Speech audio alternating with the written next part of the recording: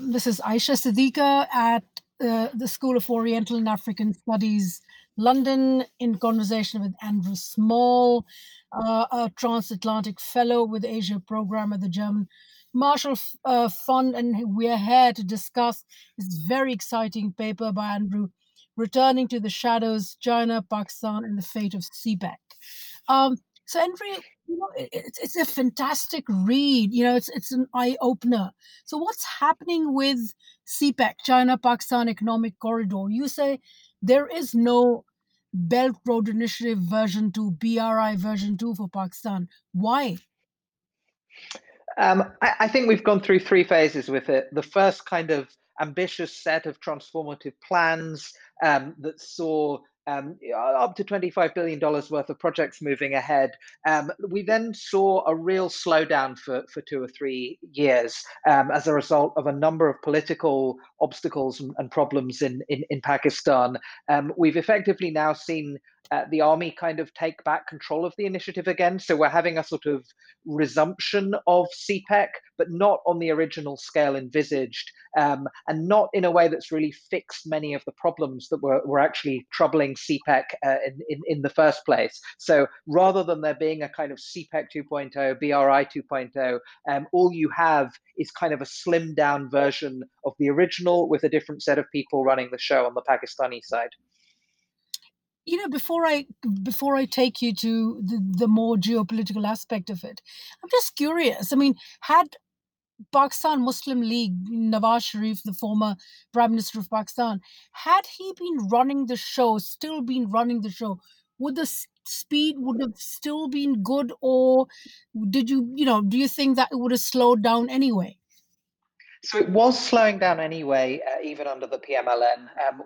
The economic challenges that Pakistan was facing meant that it was starting to become difficult to finance new projects, and also some of the reservations that there were in parts of the business community and even in the army did mean that there were kind of drag factors on CPEC already. But I think the level of political commitment to it would have been much higher, and the enthusiasm on the Chinese side certainly for pushing ahead on the more ambitious scale would have been there. And I think there would still have been an expectation that if some of these short-term financial difficulties were navigated, that there would have been a kind of new impetus towards the kind of scaled up, more ambitious version of the thing that was originally envisaged. As it is, I think we've kind of effectively stepped away from the kind of plan that was originally in place, and the kind of theory that underpinned it when the whole thing was launched. So, even if Nawaz Sharif was to return to power now, because he keeps saying that China, he keeps emphasizing a relationship with China. So, if he were to return to power, would he bring back at least some of the speed that BRI Pak, BRI in Pakistan had then? I think China has accommodated themselves to the fact that they don't want to get into the middle of any of these civil military tensions. If the way of getting this to move ahead means a more significant role for the army in leading and executing the projects, then they're willing to do that. They've always been willing to do that in principle.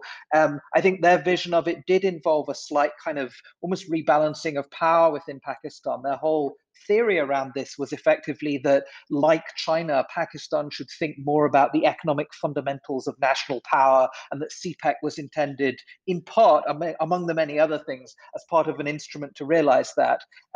But I'm not necessarily sure that this was a vision that was shared on the Pakistani army side, even if there were plenty of people in the PMLN who saw that as precisely what CPEC should be doing. But I don't think there's a chance of a return to that version of things anymore. I think China got burnt over the whole experience with this, and I think they'll go back to their traditional practice of kind of casting their lot more in with the army and ultimately seeing some of the civilian politicians as yes, they need to play certain roles in executing elements of the project, but they're not going to be in the lead in the same way anymore. So, Andrew, if they were going to slow down anyway, then why did Ellis Wells, the United States government, feel so troubled by CPEC? Didn't they look into what was the potential, what was going on there?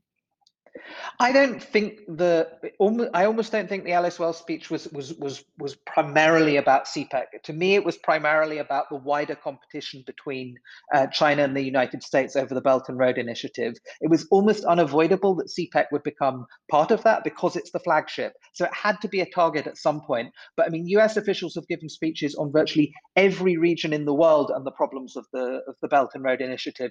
If anything, South Asia and CPEC came very late, given the status of the thing. But I don't necessarily think it was as much constructed around really deep concerns in the US government about CPEC itself. I think it reflected other political dynamics that were in play. And the same goes for, I would imagine, same goes for India. I mean, India shouldn't have been troubled with CPEC, and yet it is. I mean, how do you see it in the context of the Sino-Indian conflict in Ladakh? Um, we can perhaps pick that up on a next cut in this conversation. I think we're just about to run out of time. Right. Okay.